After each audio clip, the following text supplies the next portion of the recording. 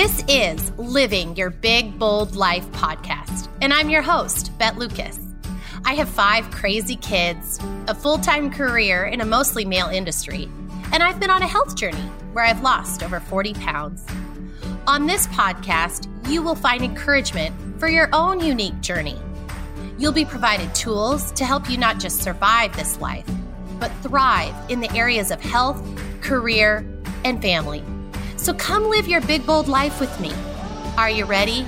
I sure am.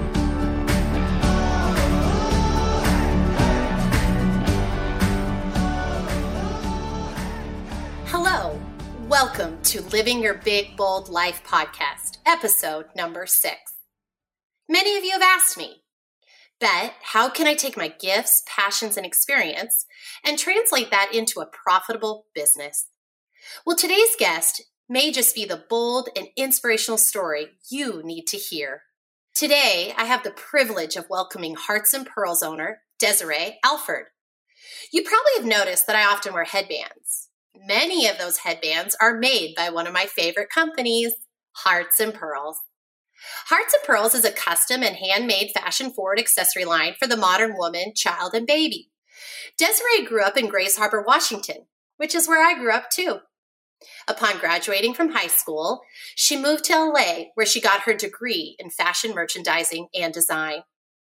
Then she moved to San Diego, where she received her degree in business administration.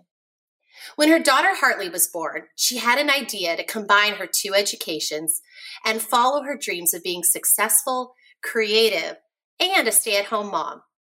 So there began Hearts and Pearls. Welcome, Desiree. I am honored to have you here today. Thank you so much, Bet. I'm excited to be here. So Desiree, let's just jump right in. Tell us your story and how this amazing, beautiful company that you have created all began. Okay, so, you talked a little bit about my education background, that I went to fashion school and business school, and it would sound like I did those knowing I was going to have the business I did, but it completely kind of worked kind of backwards. I was in a totally different industry, and I was actually in the medical spa industry, and I ended up being pregnant, and I was single, and I was put in a situation that it was like my life kind of flashed before my eyes, and all of a sudden it wasn't going exactly the way I dreamt. I mean, I think we've all been there, that we're like, whoa, this isn't really what I planned for my life. I thought I'd be married and then have a kid. And so that was my situation. And for me, once I got in the situation of being pregnant and not being married, it pushed me to a place I'd never been. And it really made me think about, okay, my first plan didn't work. How am I going to adjust what my dreams and goals are to this new situation? And once Hartley was born, I remember obviously the gift of her was incredible, even though she was unplanned. And she was born, and I started making headbands for her just for fun. I had some free time before I was supposed to go back to work, and people started asking me where I got these headbands. And I realized, after probably the 3rd or 4th time someone asked me, I'd always dreamed, I was going to get married and have kids, and I'd be a stay-at-home mom. My mom was a stay-at-home mom, and I just always dreamed that for myself. And I thought that was out the window for me once I got pregnant and I was single. I thought, wow, I'm going to have to work my butt off. I'm going to have to spend hours away from my daughter. I don't have anybody to help me. It just was so scary. And in that moment, when people started asking me, an idea popped in my head, and it was like, wow, maybe I could try to sell these, and maybe I can stay home with her. And that thought just kind of, all I can explain it was a God thing, because it literally pushed me. And I think it's when you have a child, it's an incredible thing that happens. The love you have for that child, it's like you would do anything for it. And I think it was a combination of loving my daughter so much and wanting to do the best for her and wanting to provide the best I could for myself as well, that I decided I was going to quit my job. I wasn't going to go back to work after my maternity leave, and I was going to start this business. And so It just all happened, it all happened full force. Like, it was like, okay, this is what I'm going to do. I'm just going to go full force with it. Oh, I love that. And so when was this? What year would this have been? Okay. So when the idea first came to my mind, it was in 2010, but I actually ended up starting the business in January of 2011, and Hartley was 3 months old at that time. Oh my gosh. So you decide, okay, I'm going all in. My daughter's 3 months old. How did you even start? Did you just start making headbands like mass production? How did you do it? Oh my gosh. So like, it's crazy because part of me laughs because when I think back, it's been a little over 8 years now that I've had Hearts and Pearls. And it's crazy because part of me is like, how did I do it? But I mean, I'll tell you what I did. And it's like, I can't believe I really had the courage. I literally had a couple $100s in my bank account when I quit my job. I didn't even have my own place to live in. I was living with my parents. And to make matters worse, my parents were losing their home. They were going through a huge financial, it was after 2008 stock market crash and all that. So we're talking 2010, people are still like having such a hard time. And my parents were losing their businesses and their houses. And I had to actually move out of my parents' house because they were losing that house and move in with my sister. And I moved in with my sister at the very end of December. I quit my job and I started Hearts and Pearls that January with a couple $100s in my bank account. My sister thankfully let me live rent free because I literally didn't have any money. But in the beginning, no, I definitely couldn't hold any inventory. I definitely wasn't doing any mass production. I didn't make your headband or hat until you paid for it because I literally didn't have the money to go buy the supplies. Right.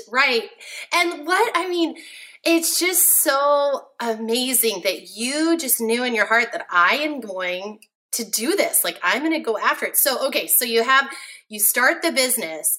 How did it progress? Like, how did you like so many people, we always just hear the ending and we forget so often. They may see you on social media or they may see your business and your website and they may go, oh my gosh, I'm sure it just happened all overnight. And probably you start laughing. You're like, are you kidding me? So tell me what the first year of your business looked like and the steps you took.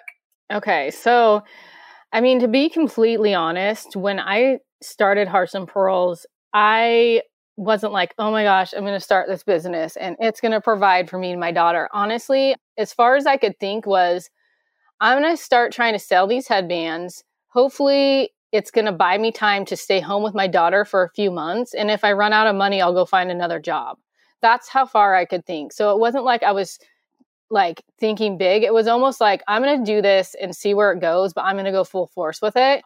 By the end of the first month was when I was like, whoa, there's something to this. Like, I did a lot better than I expected. I was enjoying it a lot more than I expected. It just seems like, well, it's like all of a sudden I'm like, whoa, I'm using my business degree. I'm using my fashion degree. I wasn't really using either of those prior in my career. And so it was like a perfect blend of those two. And I just slowly built from month to month. And each month, it was like each month would double the month before. And that just kept happening. I grew fairly quick the first year. When you start from nowhere, it's easy to double your sales. But I grew really quick. I didn't even have my first website until I was 10 months in to my business. So I literally was like, slinging these headbands on Facebook and to friends and family, up until month 10, where it's like, I need a place to host these, pictures of these headbands, a place I can ship them because I was just shipping them from my house. And yeah, so I built the website in the 10th month. And yeah, I remember also just that first December, because December is always such a great month for retail, November and December, just being really amazed that I started this business and wow, I can being able to buy a top for myself or something like that. Like, that was like some of the first accomplishments that I'm like, wow, I can spend a little money on myself. It's not just like the basics. Wow. And then now when you're looking back, do you think some people like the phrase fake it till you make it. And then some people say, oh, I don't like that. I think it's work hard till you make it. How would you describe that first year? Was it a little of both? Was it one or the other? Like, what do you think? Yeah, definitely a little of both, because I was so desperate for money. I just wanted to stay home with my daughter. And in the beginning, I was so desperate for money. I mean, if someone wanted me to make them something, I just said, yeah. And I figured it out after the fact. And I mean, I remember I was only really selling headbands and hats. And one guy reached out and he wanted me to sew his brand new newborn grandson a sweater. I'd never sewn a sweater. I had no clue how to do that, but I also knew I could figure it out, and I had time, and it was worth it to me at that time. And so a lot of in the first year, it was like, I'm going to do whatever it takes. I'll figure it out. I knew I could reach out to people that could help me. You know what I mean? So it definitely was a little fake it till you make it. And then a lot of work your butt off. I mean, I worked so much, and it just ended up being perfect, because that first year of having a baby, they can't really do much and you're home so much anyway. So I really feel like I really maximized that time that I couldn't do very much, and you are home with your child so much, and was able to work a lot. Yeah, during the nap times, I mean, I could see how that could just totally work. At the same time, you're just so busy. One of my favorite authors, Marie Forleo, she says everything is figure outable. And I actually kind of get, I don't know if annoyed's the right word, but sometimes I'll hear critics say, oh, I hate the line, fake it till you make it. But then you literally hear their story and you're like, well, wait, you kind of had to fake it for a while. You didn't know everything. And you also probably had to work really hard. It's kind of a combo of both. And I just love that you were just like, I'm going to figure this out. There's nothing I can't do. And I guess that's the confidence that I hope that every woman out there has, in my kids, I hope they have, because really everything is figure outable. It really is, and especially when you have that drive and that passion. And too often times we see someone who's successful and we assume they just are naturally gifted or naturally talented. And sure, there are some things, I probably could try as hard as I wanted, and I'm probably not going to be Michael Jordan, but there's a lot of things that I can figure out. And I just love your attitude there. So, okay, now we're on year one. Year one's done. How did you grow between after that first year and going forward? How did you scale and what did you do? Mm-hmm.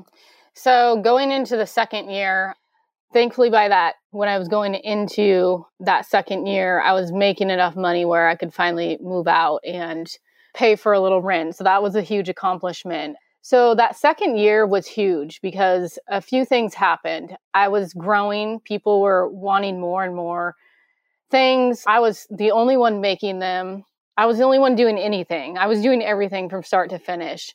And so it started in me that I'm like, I need help. I can't do this. But I also remember having some fear, how am I going to afford to get help? So thankfully what ended up happening was I got my first wholesale order. And I remember it was the first store I ever went to. It was a store I really wanted to be in. I honestly didn't think they were going to place an order. I thought I was going to go in there and I was going to learn from them. And they were going to tell me what I needed to do to either get into their store or to get into someone else's store. But they ended up placing an order. And I was head over heels. I mean, it was the check they wrote me, they wrote me a check, and I remember leaving there and bawling because it was so much money for me at the time, and it was $800. Yeah, but you're this is amazing. Yeah, and so I made every single piece of that wholesale order. A lot of it was crochet hats by hand, and if anybody has any idea, that stuff takes a really long time. And it was after that wholesale order that I realized something has to change. Either I needed help or I needed to raise my prices, because the time that it took to put that wholesale order out was just incredible for just one person to do. And so I ended up hiring my first 1099. Actually, I just hired her, one girl, to help me sew, and I paid her per piece. So whatever she sewed or made, I paid her per piece. And I could not believe after I hired her, I'm like, oh my gosh, why didn't I do this sooner? Like, it freed me up so much to be able to focus on other things in my business, and then allowed me to grow more, because when I'm doing that one wholesale order all by myself, I literally don't want any other orders coming in because I feel already overwhelmed. So it really allowed me to focus more on the other things in my business I needed to focus on. And so that kind of started like a domino effect. Like, I ended up hiring a few more people right after that because I saw quickly how much I could grow once I had some help. Right. And at that time, how were you selling once you started to kind of grow? Were you selling most of your pieces at like shows, on the website, a combo of both? What was kind of your biggest seller? How were you selling most of your pieces at that time? Up until that point, it was just all online. I hadn't even done my first show. I honestly, that year was like, how am I ever going to hold inventory? As soon as I make something, it sells, because I didn't have the help. And so it wasn't until going into my third year in business that we started getting into these markets and shows and events where I did hold inventory, and I just had more help and the ability that things were being made faster. And so it was no longer you pay for it and then we make it. It was like we started to have inventory on hand. And now fast forward to today, Hartley is how old now? So Hartley's 8. She's 8.5. Oh, that's so crazy how time flies. So fast forward to today. What does your business look like today? So today I still have a home office. It's like something that I will never change, just because when I started Hearts and Pearls, there was a couple very important things of why I started it. And it helps me remember to not forget the beginning and where I started. And that was, I started to give my daughter more time, more of me. And I didn't start to be away from the house. So I will always have a home office, and I honestly work here most of the time. We do have a facility about 10 miles away that makes a lot of the bulk orders for us. And then I have a couple girls that come over and help me work, and we still ship everything out of my house. So now we also have a lot of retail accounts all across the US, and we do a lot of pop-up shops and events and fundraisers, and we're still online doing online sales. So it's just we're doing everything. And your stuff is we'll tell you how to find Hearts and Pearls stuff at the end of this interview, but their stuff is so beautiful and it has such a unique look to it. It doesn't look like everything. And I think that people also love getting behind someone. And I think your story was so powerful. And I think that was just as much part of the reason you were successful, that you had this talent and this gift, but also people saw this single mom who was trying to make it. And I just think it's so powerful. So, okay, so you have these moms out there maybe, or someone out there, and they are unexpectedly pregnant and single. What advice would you give them? I mean, and I don't know, I'm sure you could talk forever on that topic, but I'm sure you get asked that a lot too. Like what advice would you give those in that kind of unexpected circumstance? I mean, first is, I think our natural human instinct is when something happens that's not in our plan, is we label it as bad. And I've learned to not label things, to not label even an angry emotion as bad. I've learned to not label situations as good and bad, because that's just, you never know. The thing that can hurt you the most often ends up one of the best things that can ever happen to you. So for me, I would say, obviously, empathize with them and tell them I know exactly how they feel and how scary it is.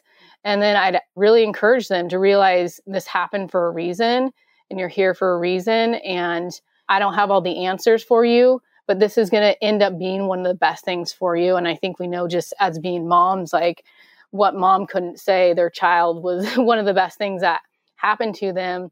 It's a little harder when you're in a financially tough situation to think, how can this be the best thing? But I truly believe pain puts us into a space we wouldn't be if it wouldn't have happened. It also forces us to be somebody that we wouldn't have been if it didn't happen.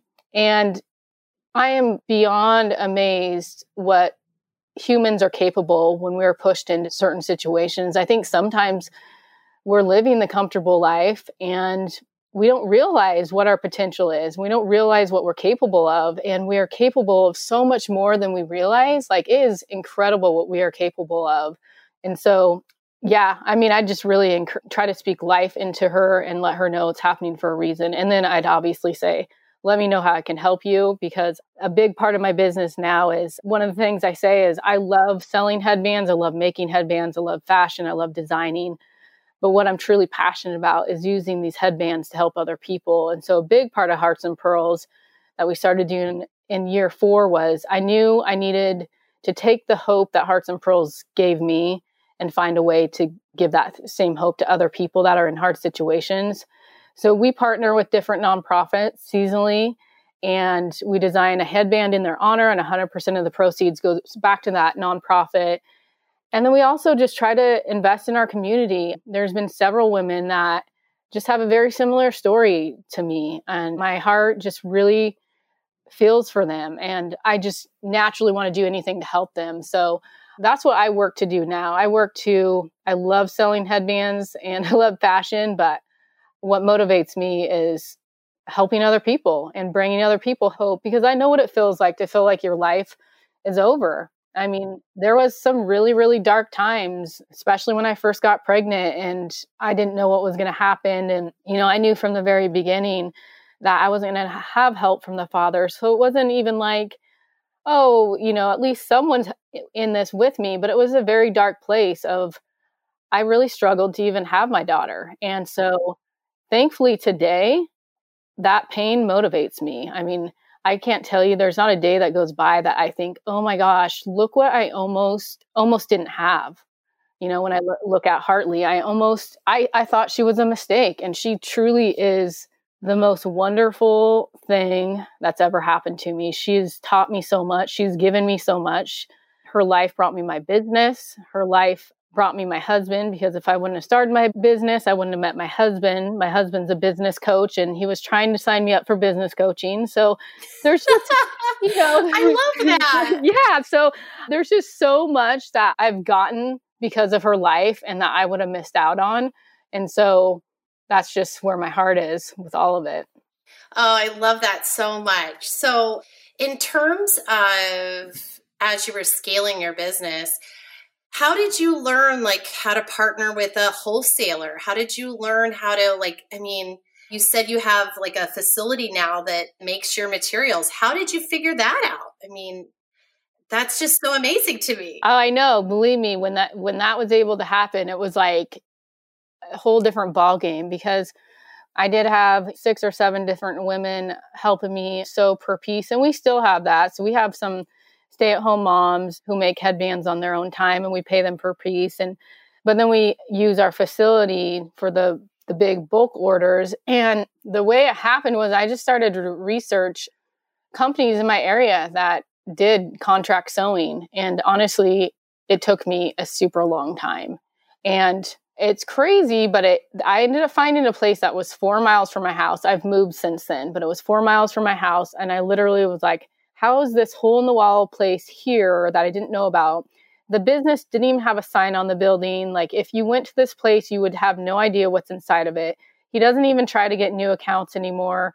He doesn't really even work on fashion accessories. He's more works on insulation bags and stuff for... kind of industrial stuff. Yes, industrial stuff. So even when I brought our stuff to him, he was like, well, I've never really done anything like this, but we have everything we need, And so I know we're his only account that has stuff like this. And, we went in there with my team, and we taught him and his team how to make our stuff and sign contracts and all the privacy agreements and non-compete and stuff like that. And it's been a huge, huge blessing to be able to have that help. Oh, I can only imagine. Hey friends, it's Bet. If you are enjoying today's podcast, I really hope you will join me every week for what I hope you find are inspiring interviews and bold content on topics like family and career and health. And can I also ask you a favor? Can you press that subscribe button and write a review if you like what you hear today? By doing those things, you are helping me get the word out, and I truly would be ever so grateful. It also allows you to be the first to know when new content arrives. So please subscribe today. Now, let's get back to our guest. All those probably late nights, early mornings of sewing, and here you're trying to like grow up your business. Like you said, if you're so busy making these orders, it's really hard to grow and get the word out and manage your website. And so, wow, I just think that's so impressive. So today, what's next for Hearts and Pearls? I love that now you've been able to kind of give back to the community that, supported you and support those that feel like they're in a hopeless situation. That just is amazing. What's next product-wise or goal-wise for Hearts and Pearls? Yeah, so we're kind of at that spot that we aren't going to grow anymore unless we make some big changes. So we've had a few orders, like big wholesale orders, we've had to turn down just because even this facility that we have isn't able to fulfill the order. So we are in the process of finding fulfillment that can fill like huge orders. We're actually in negotiation with some really exciting things right now. But it sounds like we're going to have to go overseas. It wasn't ever something I realized I'd have to do at any point. But at this point where we're at, to fulfill some of these orders, we would have to go overseas to fulfill it. And there isn't companies here that do it in the price point that we would need for a handmade product. Right.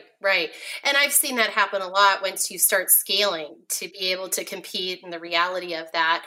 So now looking back, do you have people that also ask your advice? Like, hey, Desiree, like I have this dream, or hey, I get approached about this thing that I make, but do they start asking you questions? And what advice do you give them? Someone who wants to start a business and doesn't even know where to begin. And again, you could probably talk about this forever, but what advice do you give that person who kind of has something on their heart? They have an item that they think is marketable.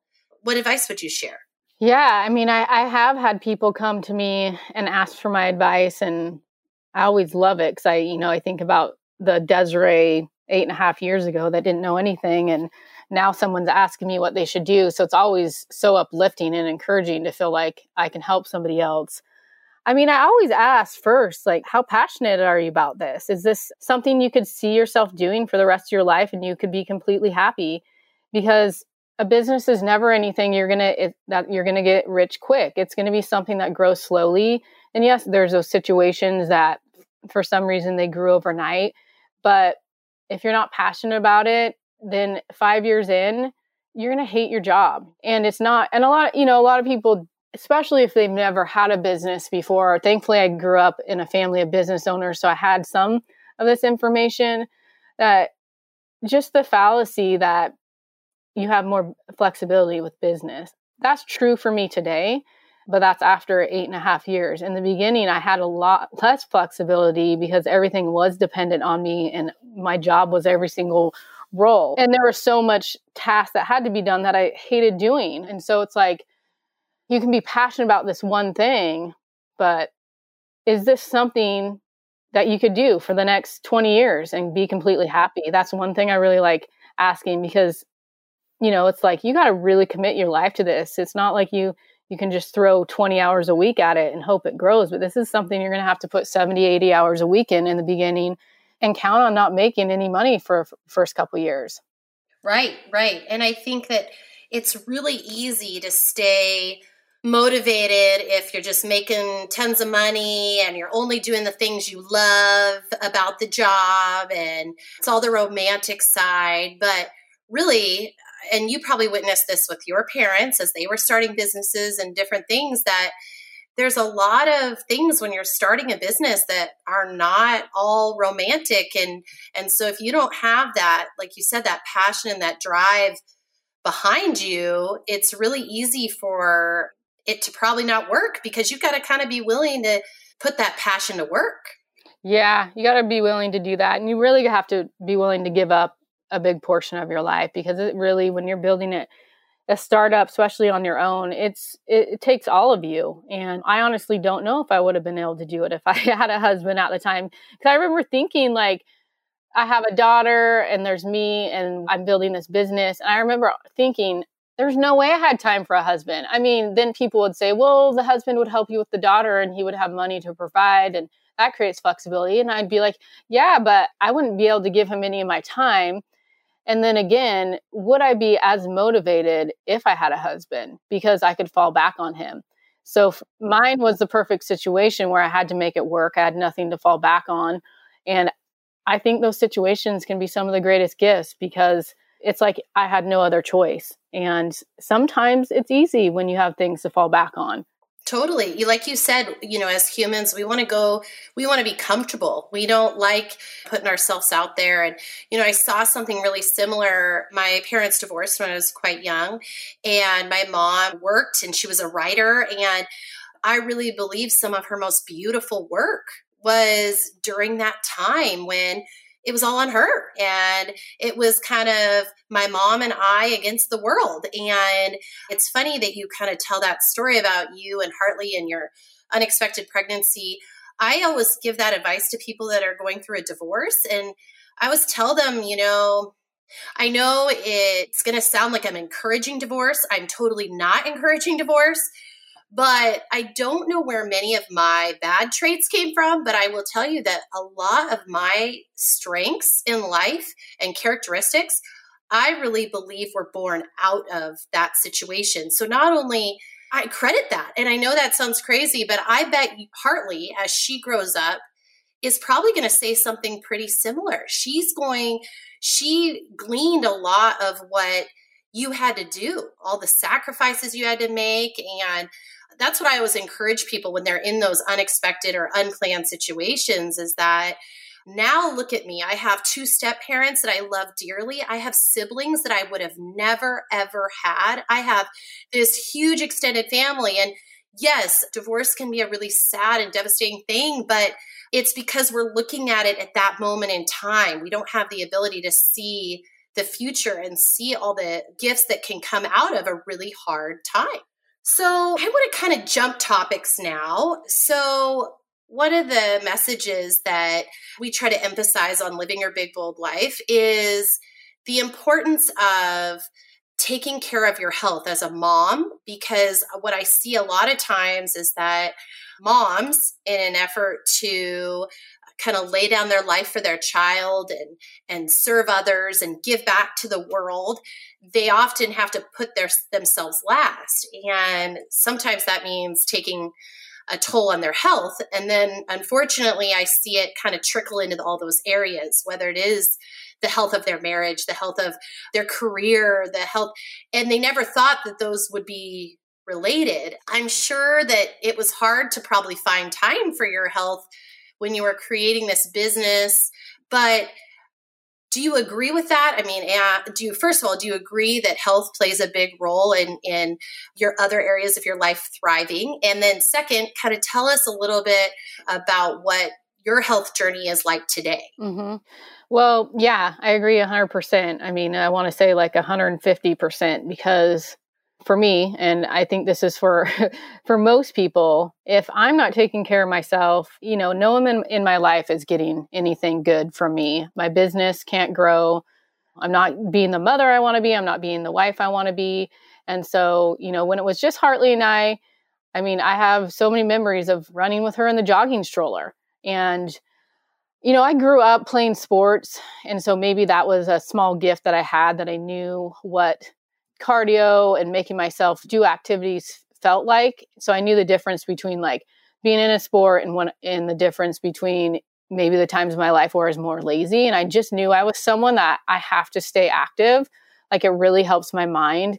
It really helps my focus. I'm someone that's like on the go, and I just kind of need that as an outlet. So thankfully that wasn't like a huge lesson I had to learn early. But for me, where I'm at is, I think before I could fall into like, I'm really good at it for a certain amount of time and then I fall out of it. And now it's much more of a way of life for me.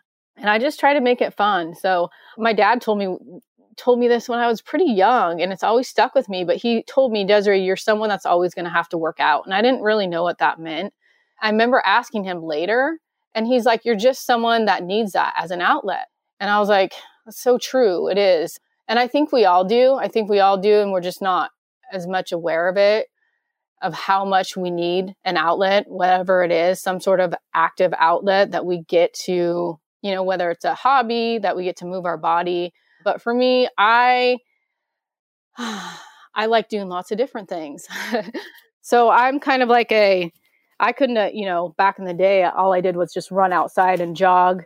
I mean, I couldn't afford to have a gym membership or anything like that. So now, thankfully, I get to have a little bit of variety. And so I still do a little bit of running outside. I love hot yoga. I usually do that once a week. And I have a membership at Orange Theory, and I do that usually once a week. And then I just have a regular gym membership. And for me, I have kind of set some goals. I wouldn't recommend, I feel like everybody knows what's best for them because I could tell you what I do, but I don't know if this is best for everybody. I just know it's best for me. So for me, and I don't want to make anybody think you should be doing what I'm doing. It's just, I just know myself, and I have to work out like 30 minutes a day, every day. And I feel it when I miss a day or two, and I'm not the best person I am. And I also have to eat very, very cleanly and be very specific about what I put in my body, because sugar makes me really depressed and gluten makes me really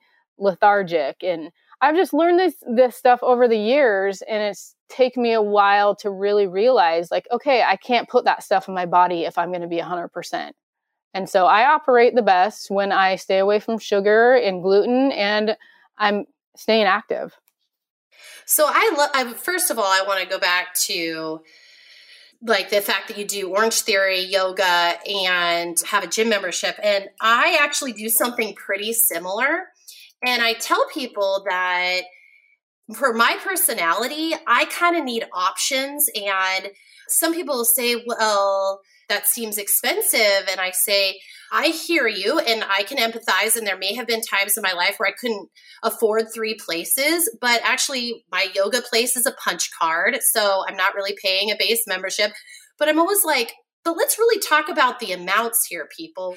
If I could sacrifice my Starbucks a few times a week, there's one of those memberships. I mean, really at the end of the day, I think it's really how are we prioritizing that? And if working out and moving our body isn't fun and we're not enjoying it, we're not going to do it. So, some people can do the same thing every single day and that works for them. But for me, I'm like you. I do an Orange Theory class. I might go to yoga. I might go to a bar class. Like I kind of have to mix it up. And then I just also want to encourage people that if that's how you are, try to figure out where you can save the money somewhere else and use it for that purpose, because it's been such a gift now to say, oh, well, yeah, I really don't feel like Orange Theory today. I just really need to relax, but also get a workout in. And hot yoga just sounds so nice on a cold, rainy day in the Northwest. So, and then I really love your comment about, what your body needs. And it just sounds like to me, you're really listening to it, because I look back at times in especially like in my 20s, and, here I thought I was healthy, but I look back and I was, drinking too much. Then I would eat like crap the next day, I would eat and then it was like I had a hollow leg, and it was like I was more tired. And now it's like, I know what those things make me feel like. And I am choosing to say, okay, well, if you choose to eat that, or you choose to drink more than you should, this is how you're going to feel the next day. And do you want to have more energy for your children and to give back and for your job, or do you want to feel like crap, And so I love that. And I think that's all a part of our health journey, is to figure out what makes us feel our best and be our best. And everyone's a little different, I have some friends that can eat all the carbs in the world, but they eat really low fat, and that works for them. And then I have some friends who are practically carnivore, and that works for them. And I think that if I can hope for anything on this podcast is that I want people to be able to figure out what works for them and their bodies that they feel the best. So good. So good. Because it wasn't until I started to have like some minor health things going on that I started to really pay attention to it. Like stuff that's like, I've never really been overweight. I mean, 5 to 10 pounds. But stuff started to happen to me where I was like, had adult acne and I had restless legs. And I just thought, well, this is weird that this is happening now. Like I never had acne before. I've never had restless legs. And I knew in my mind, well, it had to be something that I either was around or something I was putting in my body, And so it took me a while to like slowly take stuff out of my diet and see how I responded. And I was actually, that's what got me really intrigued with how food affects us and how by not eating certain things, you can feel so much better. You can take away your acne, you can take away your restless legs. And I was like, holy crap, like it makes me just motivated to figure it all out. Like, how do I operate my best? And, if I can just get rid of that stuff. And I heard Brene Brown on a podcast talk about, because she doesn't drink at all. And I don't drink at all either. And so I was assuming like her mind must be a little bit like mine, like an all or nothing mentality. And she was talking about how she doesn't eat bread. And people are like, oh my gosh, you don't eat bread. How do you do that? And she talked about how she puts it in this category of like, that's just not something she does. And it's not like even a temptation anymore. And so that's kind of something I try to do. Like, this is really embarrassing, but I'll give you an example because it's like, we'll totally show you guys how hillbilly I am from Grays Harbor. But okay, so my dad died a couple years ago, actually 2 years ago today. It's crazy, but it's 2 years ago today. And my dad's favorite drink was Diet Coke. Before he died, I was really good about not drinking Diet Coke because I obviously know there's a bunch of crap in it that is bad for you. After he died, I gave myself permission. I literally said out loud and told myself, it reminds me of my dad and I'm going to let myself drink it. And I thought this will go on for maybe a couple weeks, maybe a month, whatever. It makes me feel close to my dad. Well, I literally was Uber eating Diet Cokes to my house. And I got so addicted to it that this went on until about 40 days ago. So it cracks me up because I'm working out every day. I'm like the no sugar, no gluten, and I got it all down. And then all of a sudden I'm realizing like, how come I'm still feeling off, And that's when I realized I've been allowing myself to drink Diet Coke because it makes me feel close to my dad, which is so odd because I'm sure the Diet Coke had something to do with his death. And I'm like, I don't think I've went 2 weeks without a Diet Coke in that time. And I told my husband after I like had really thought about it, like, how important is this to me? And that's the type of person I am. I run through things through my head. And then when I say them out loud, that's when it's like, it's a reality for me and I stick to my word. And once it's out loud, it's like, okay, it's go time. Like, this is what I'm going to do. And so I thought about it and I'm like, I really need to stop. This is hard. I really like it. I'm obviously addicted to it. But I realized like, it's not worth it to me. And I told my husband, when I first told him, he looked at me and he was like, oh my gosh, really? I'm like, yeah, I'm going to stop drinking Diet Coke. I'm going to commit to not drinking it for the rest of 2020. And when I first said it, like, it was like, I know it's scary, but like on day 3 or 4, the cravings were gone. And now when I see people drinking soda or Diet Coke, honestly, it does not look appetizing to me. And I feel bad for them. Right. It's really weird. It takes us a while, but like, that's what I want to encourage someone to hear this so loud and clear, because we all have our versions of Diet Coke. There's all something. And your story about that it made you feel connected to your dad, I actually think that's more common than because especially, I don't want to make it a gender thing because I'm not a guy, so maybe it's a guy thing too, but I can't tell you the number of women who will say, oh, eating this one food makes me comforted and feels like I'm with my grandma again, who raised me. So I think that's actually really normal. But I also think it's powerful that you had this really strong habit, and it probably wasn't easy at first. And now you're like, I know I feel better when I don't do it. I can remember that is better. Feeling like this is better than the feeling it gave me to drink it, even though, it's kind of that short term versus long term. So I guess I could totally relate, because I think we all have that Diet Coke, whatever that is. And for a lot of us, it might be Diet Coke or whatever it may be. So I think it's just really cool that you were like, I'm not going to do it. My husband went gluten-free quite a few years ago, just kind of randomly. He's always had heartburn, like his whole life. Heartburn.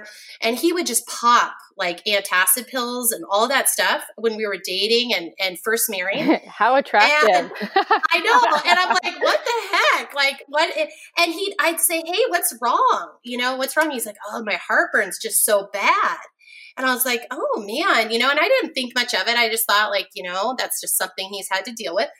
So we started doing CrossFit. And, at that time, it was really big to go paleo and to go gluten-free and all of that. So he's just like, oh, I'll go gluten-free for a while. I'm not joking. All of his symptoms and issues completely went away. Completely. Like he has never had to take another pill since then, unless he decides. One night he was like, we were at a friend's house and they had nothing else to eat except pizza. And he's like, well, I'm going to just do it. I'm going to have 2 pieces of pizza. And he did it. And this was years ago. I mean, I want to say it was like 5 or 6 years ago. It was so bad again that he's like, yeah, I'm not even bothered. Like, I don't even miss like gluten full beer or I don't even miss like, I feel so much better without it that it's not even a temptation now. But I'm sure, it's not easy at first. Well, this has been so wonderful to have you here and share your story. It is just so inspiring. And I guess to end today, if people are listening, what would you like to tell them on living boldly and encouraging them to do that, whether career or health or family? I think your story exemplifies it, but is there any kind of last words or last advice you'd like to share? Yeah, I think I'd just say if there's something you've been thinking about that I know so many of us are stuck in a job that we're not happy at, and that like it breaks my heart when I think about that, because we spend so many hours a day working and we spend so much of our life working. And so if you're thinking about something you're passionate about and you're thinking about something you'd rather do, I mean, I would encourage you to take a leap of faith. And I like to simplify things, and faith is the opposite of fear. And it's just stepping out and believing in something that you can't see at this moment, but you could make a reality, within a year. And so step out in faith. And I'm like you, Beth. I believe we are capable of so much, and you can learn anything, anything you want to learn, you can learn, you can get on the internet and learn it. And so if they're in that situation, it's like, you can figure it out. There's people around you that'll help you out, and you just got to go for it. I mean, this is the one life you got to live, and why not go for it? Oh, Desiree, I love that so much. Faith is the opposite of fear. I cannot think of any words better to end today's interview. Thank you, Desiree, for being here today. Thank you so much, Bet.